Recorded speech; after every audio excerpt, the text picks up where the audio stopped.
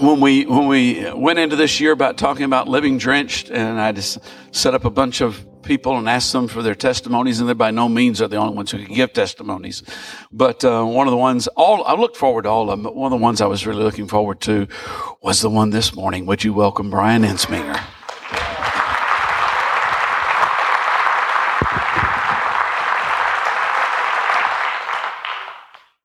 Hi, my name is Brian. Who are you? Since I'm not up playing the saxophone anymore, I don't know quite as many people in second service because we typically go to the first, but it's a real pleasure to be here today.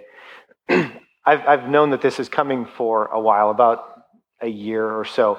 And in that time of preparation, I've been kind of working through things in my mind, and I've rewritten this, 50,000 times, something like that.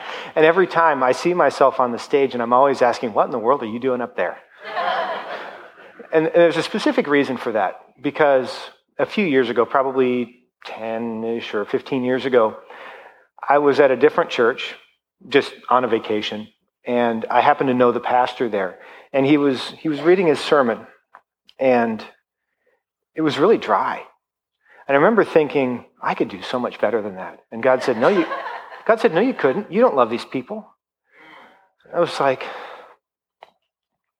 it's the idea of walking into a parent and saying, you know what, I could be a better father to your kids because I make better icing on my birthday cakes. And so since that time, I've not done anything to get myself here. Does that make sense? In my time of preparation, I'm certainly trying to be diligent. I'm trying to do everything, but I've not done anything to put myself here. In fact, I tend to actually move against anything that looks like it would put me here, not because I want to fight against God, but because I'm trying to let that thing die. And so, being here now today, I did try to be diligent. I wore a nice shirt. I think I look pretty good. It's black. It's slimming. I've lost a few pounds in the last few years. But what you don't know is there are holes in my shoes. I mean, literally, there are holes in these shoes. I wear them probably twice a month, so I'm a little too cheap to buy new ones. Not because I can't, just because, seriously, twice a month. But these are I walk around, I want people to see my good shirt. I'm not so happy about people seeing that I have holes in my shoes. And it's that way with my life as well. It's that way with my testimony. And there are parts of my testimony that I'm happy to share. Usually the parts that make me look good. Right? I remember that time when I did this amazing thing, and yeah, you can get it. I'm not so happy to share the holes in my shoes or the cracks in my foundation. But see, Jesus didn't die just to redeem the fancy shirt. He also didn't die just to fix the shoes. Christ died to redeem all of me.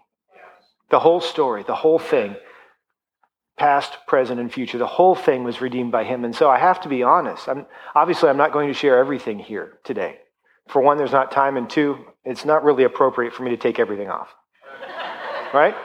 And the same thing happens with our story. There are times when it's contextually okay to share parts, and there are times when it's not okay to share those same things. So I'm going to share what I think is appropriate. My hope today is that as I share my story, that God will give you some clarity on your story. That God will speak to you about his heart for you, about how he's sowed into your life, about how he's taken you from where you are to where you were to where you are. It goes that way. And I want to remind you that our testimonies are powerful. From Revelation, we hear that, talking about the church, that they defeated him, the enemy, by the blood of the Lamb, the word of their testimony, and that they didn't love their lives even to death. To me, that means one, Jesus. Right? Two, they told the story. They weren't afraid to tell the story, even if it meant death. And sometimes that can mean death to sharing things that you don't want to share.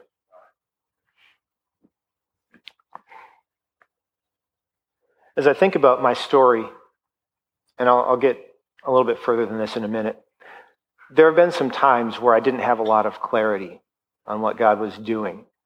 And I think probably there are some people here who are in that same situation, where maybe you're looking at the hole in your shoe and going, God, why'd you give me holy shoes?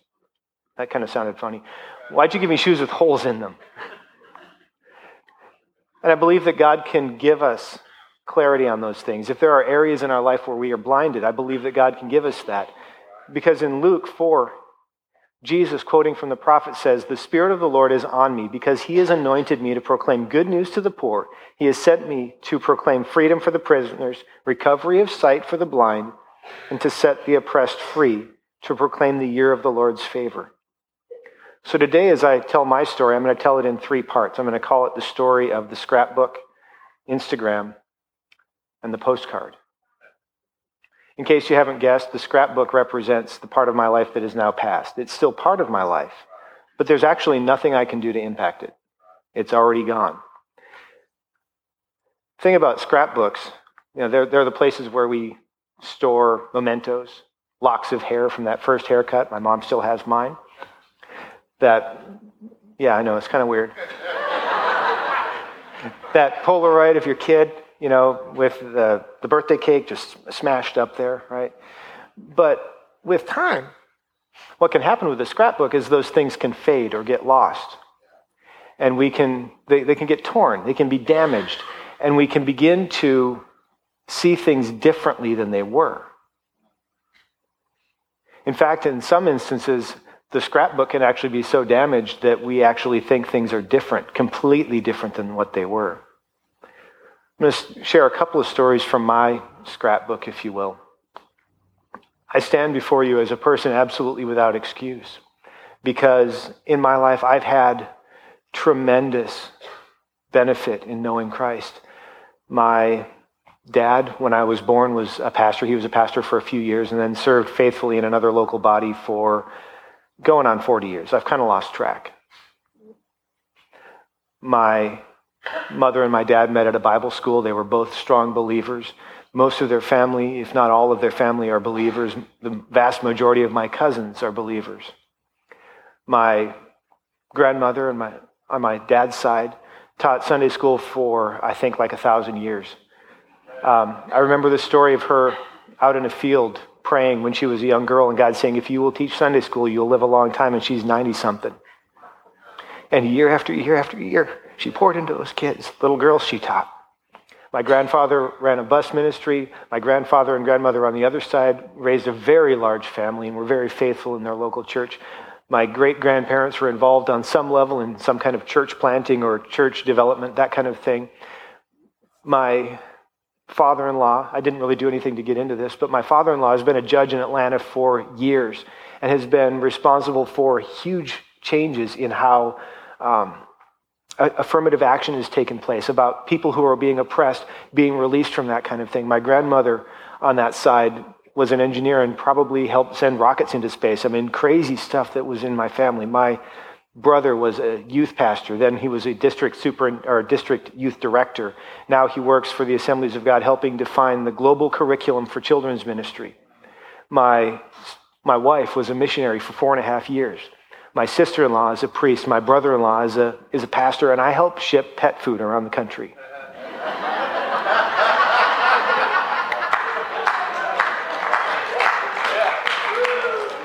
But see, I have something that my dad had. He was faithful in a local body for years. And God honors the faithfulness. See, we look at results, we look at sacrifice. We think that sacrifice is everything, or we think that results are everything. What matters is obedience. And that can put you in some hard places where you don't feel so good about yourself or where other people don't feel so good about you. But obedience, faithful obedience is where that's at. In the middle of all of that, I obviously grew up in a church. My parents had us there all the time. And I remember one of the stories from when I was young. We used to have these, you'd go to church on Sunday morning, and then on Sunday evening, because Sunday morning wasn't enough, you'd meet again for a prayer service. And so you'd go in, you'd sing a couple songs, and you'd pray for like 17 hours or something. And as a 6 or 7-year-old, those were excruciating. Because you can't talk, you can't draw, you can't do anything.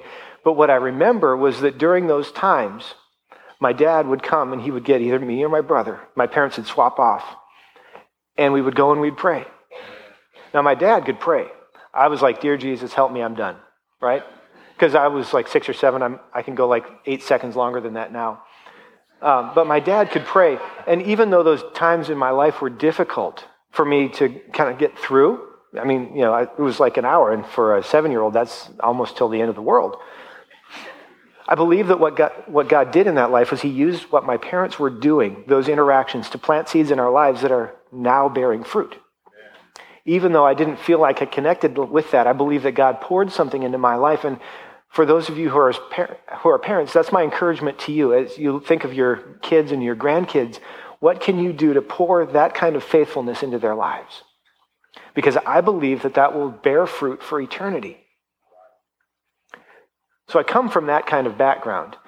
I didn't drink or smoke or chew. I didn't go with girls that do. I went to a school. I hung around with Christians mostly because non-Christians were bad, even though if they went to the Lutheran church, because we didn't know they were believers at the time. It was the 80s, right? We were confused about a lot of stuff.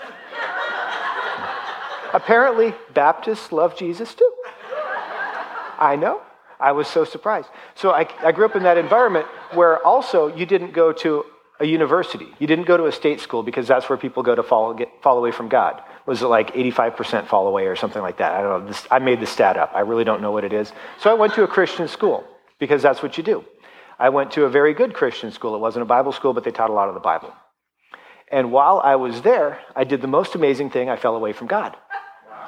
So we're going to chapel 5 days a week, and I'm looking for every opportunity I can look for to skip. I wasn't involved in a local body because I didn't really connect with any of them. I didn't really have anybody other than a few friends speaking into my life. And I did a lot of things that led me down the wrong path while I was there. Now, I'm not saying that you shouldn't send your kids off to a Christian school. I can't tell you what God's plan is for their lives. What I can tell you is that when I was there, while other people were following hard after God, I was looking for opportunities to get out. Because I guess I thought that I could do a better job. Or at least it would be more fun. And while I was there, that led really to what I consider the single biggest failure in my life. And I've shared a little bit about this before. While I was there, I met somebody. It was a girl. And we dated, we got married. And because we weren't involved in any kind of local fellowship other than going to chapel where they don't really talk about that kind of thing anyway, things did not go well. For any number of reasons, things went really, really poorly. And even after school, things went poorly. And that spiraled down and down and down until finally we got to the place where it was done. And so I took that wonderful win and I ran with it and I thought, well, I'll try and do some more things for myself. And ended up at the place where one day I woke up in my 430 square foot apartment, give or take a few feet. I think they were a little generous in their sizing. And I thought, I don't know that what I remember from church camp is really all that was about. I'm not dissing church camp, right? I don't think this is really all that it was, or at least my recollection of it. But that was better than this. I will take that any day over this. And so I came, actually what ended up being back to Smyrna Assembly, primarily because coming here worked better with my work schedule. And I had an encounter with God, and I basically said, look what I can do. Let's see what you can do. And in that time, God changed everything. Now, not everything immediately, for sure. But he took me from having no friends, because I was a bit of a jerk. I was hurting. I was in a difficult place, to having friends. Now, very few of those friends are still here. Most of them have gone on to other churches or other places.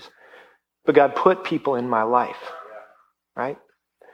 God took advantage of the fact, in a good way, of the fact that I had no social life near me. I had work, and all of my friends lived in Smyrna, and I lived in Murfreesboro. And at the time, that was like almost on the other end of the world. So when I had time alone in my 430 square foot apartment, all by myself with nothing but a Windows 95 computer that didn't really work anyway, I went on long walks with God. Not so much because I wanted to get away with God, but because I didn't have anything else to do. Really, I didn't have anything else to do. And God used that time to form me and to build me into the person that he has. He made those. Psalm 84 talks about walking through the valley of tears and making it a place of springs. God did that in my life. And I can stand before you and I can honestly say that whether it's the holes in the shoes or the fancy shirt, God has used, it's really not fancy, it's from Kohl's, it's really nice, thank you, Ray. But God has used every single part of my life to bring me here. And as I look back with some level of clarity now, I can see how God's hand was over all of that. As I think about that, My suspicion is that there are probably at least a few people in this room who are wondering, what's up with the holes in my shoes? God, why did you give me these shoes? Why do I have something in my life that was broken? I don't know that I can give you the answer, but I do know who can, because he did it for me. That moves me from the scrapbook to Instagram. I happen to like Instagram. I'm not terribly active on there, but it's a lot of fun. Instagram, to me, talks to being the Polaroid of your generation. I guess I'm getting older now. See, there's a difference, and it's not just the difference between taking a picture and having it, in 45 seconds later, you got a picture. I mean, seriously, you take a picture, it's on your phone, and everybody gets to see it in about half a second flat, right? But there's something else that's really interesting about Instagram. You can choose right now to create immediate nostalgia. You can take a picture of reality, and you can choose to apply a filter to it that makes things look different than they are. Right? So when we look back in our scrapbooks and we go, wow, I remember those good old days, whatever those were, we can do that now. And the way we see reality shapes how we act. I'll come back to Instagram in a second. I'm now in my 40s, and I'm beginning to get to the place where I have what are commonly called 40 eyes. That means at some point, I may need some kind of external apparatus to help me see things better. Some of you have probably seen them. Some people need them younger than others. I probably needed them a few years ago, but I tend to live in denial because I like to think that I see things properly, right? That same kind of thing happens in our lives, whether through the effects of age or the effects of intention. Sometimes we either see or choose to see things as though they really are not. And what makes it even more exciting is now that we live in a time of instant nostalgia or instant change, we can look at something and go, you know what? I don't think I like the way that looks. I'm going to choose to see it differently. Sometimes that's good if you're applying a God filter, or what we like to call the Bible. But if you look at that and go, you know what? I think I'll just crop that part of my life out and we'll just pretend that didn't happen. Instant Instagram. We'll just cut that section out. We won't like that. And if we really can't figure it out, we'll go buy another filter pack from somebody else who has a different set of filters, and they say, you know what? We just won't call that sin. I know that's in the Bible, but that one's really not a sin. Or we'll say, you know what? We'll just ignore that part of your life. Or, you know what? Every day in every way, things are getting better and better. But see, God didn't die to make you rich. I'm okay if you're rich, please. By all means, God did not die for that purpose, though. And we'll get back to that in a little bit. See, we like to apply those things to our lives in ways that make us feel comfortable, or at least make us feel really good about discomfort. Kind of got off my notes for a second. I guess that was free. One of the interesting things about getting older is not only do I probably need some external apparatus to see things clearly, commonly known as glasses, I also have perspective. I don't know that I have the perfect perspective, but I have a little bit more perspective because I can look back over the years and see how things work. And one of the things I've recognized is that there are seasons. You probably think of seasons like winter, summer, spring, fall. They don't go in that order. I know somebody got that. There are those kinds of seasons in our lives, right? I'm in one of those seasons right now. If I were to guess, I would say I'm somewhere between end of spring and early summer. And the reason I would say that is because the season God has me in right now, I am crazy busy, right? I work full-time, which means about 45-ish hours a week plus commute time. I have a podcast. I manage a few websites. I have a family. I take care of some email newsletters. And so it's a very, very busy time for me. Some people would probably look at me and go, you're just living the American lie that you can do everything. Maybe I am. I don't know. I really believe that I'm doing what God would have me do. But what happens then is I don't always feel like I'm resting in God, right? I still have times of daily devotion. I still spend time in the Word. Sometimes it doesn't feel there. I'll get back to that, I hope. But what's interesting is God's got me in this time where I am pushing hard, where I'm working hard. when it's time to work. But then I have to come back and rest and refresh and go out and work hard and come back and rest and refresh, just like somebody who's working a field. And in the season that I'm in, I believe that what God is teaching me is actually to walk in the rhythms of his grace. See, we sing that song, I find I'm moving in the rhythms of his grace, and what we think is, oh, well, it means I'm floating on some kind of magic blanket through the world. No, not always. Sometimes it means work and rest and work and rest and work and rest and work and rest. And my encouragement to you is if you're not really feeling it right now, but you know that you're being obedient to God, work and rest. On the flip side of that, I also know that sometimes my devotional time doesn't feel great, right? I'm up early.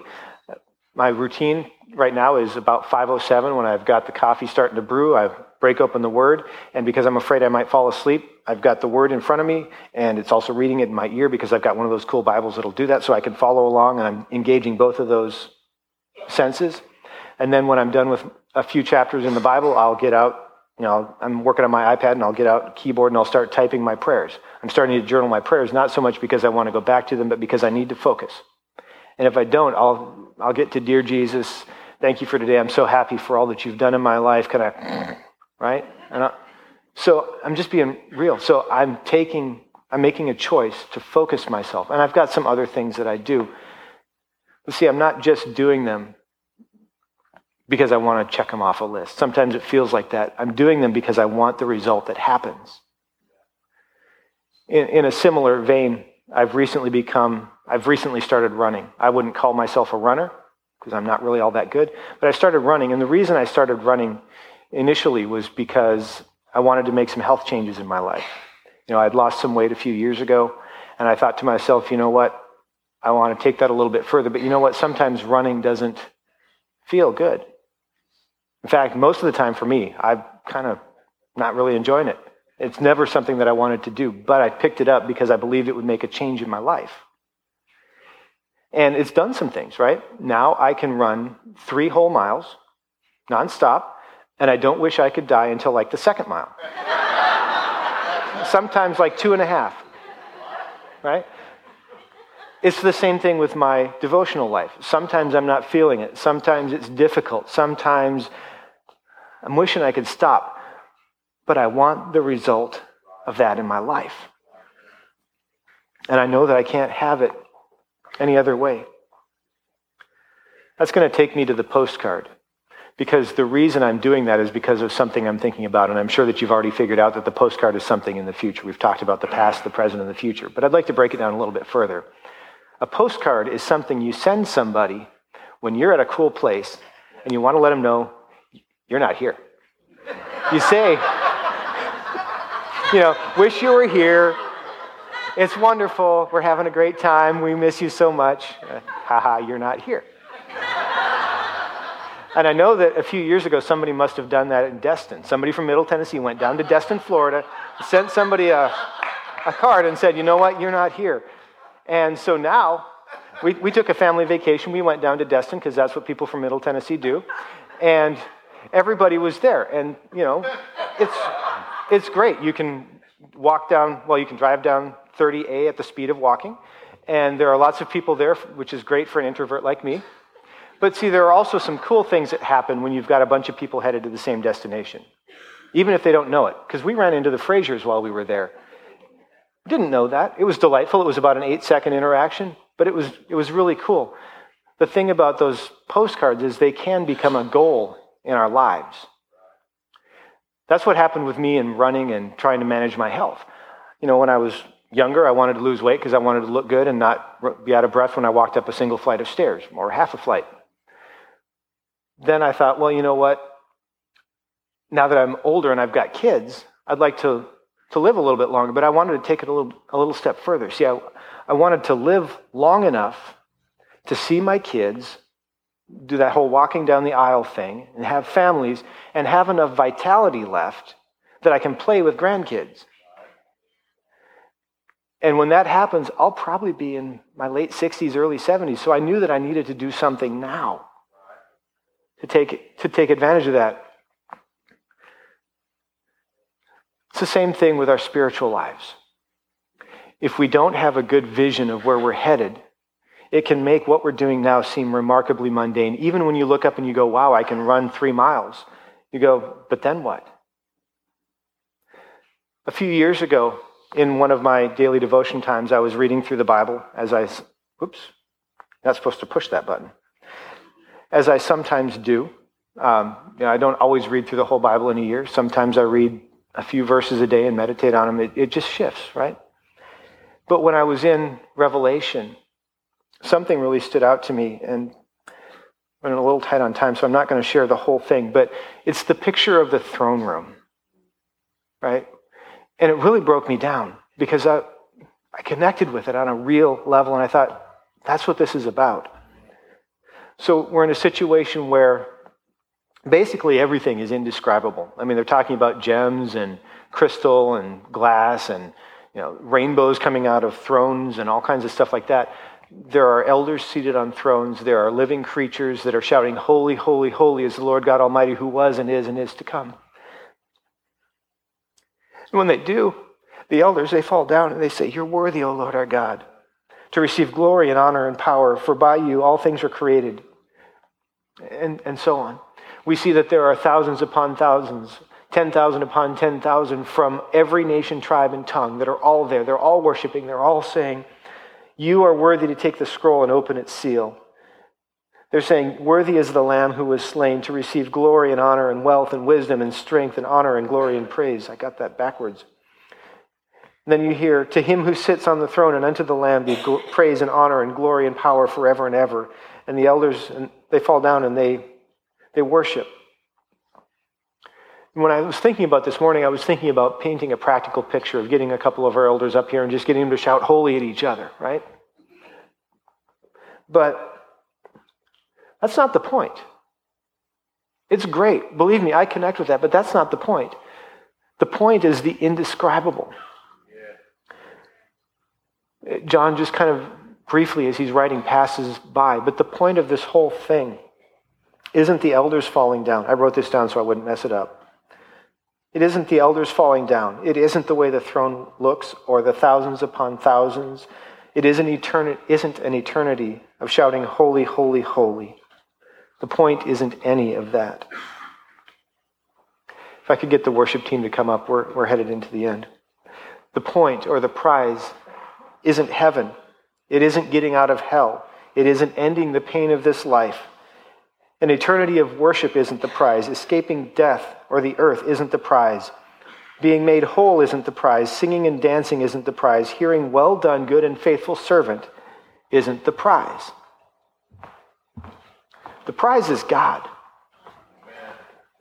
You see, I'm not discounting that God gives us good gifts and that the things that we see in Scripture are true. I believe in healing. I believe in God's blessing in our lives. I believe in the gifts and the fruit of the Spirit. I believe that God is active in the world right now. But the point of the whole thing is God. A couple weeks ago, Scott Asher said this probably more succinctly than I ever could have, so I'm going to steal it from him. The point of the whole thing is we get God. All this other stuff is great, but everything pales in comparison to Him. You see, when we see Him as He is, casting down our crowns and shouting, holy is nothing. Singing a new song isn't anything to talk about. We won't need someone to stand there and tell us to stand up and jump up and dance or shout or whatever it is that we do, because we will see Him and the natural response will be, holy, holy, holy is the Lord. Some of you are probably looking for a point of clarity in your lives, either in your past, your present, and your future. So if those who are going to pray would come down, I would encourage you also to come down. I believe that there is a special anointing here today. I believe that God wants to accomplish something in our lives to help us understand how He's been working in our lives so that we can see clearly. It'll change the way we act, and it'll change what we share with others.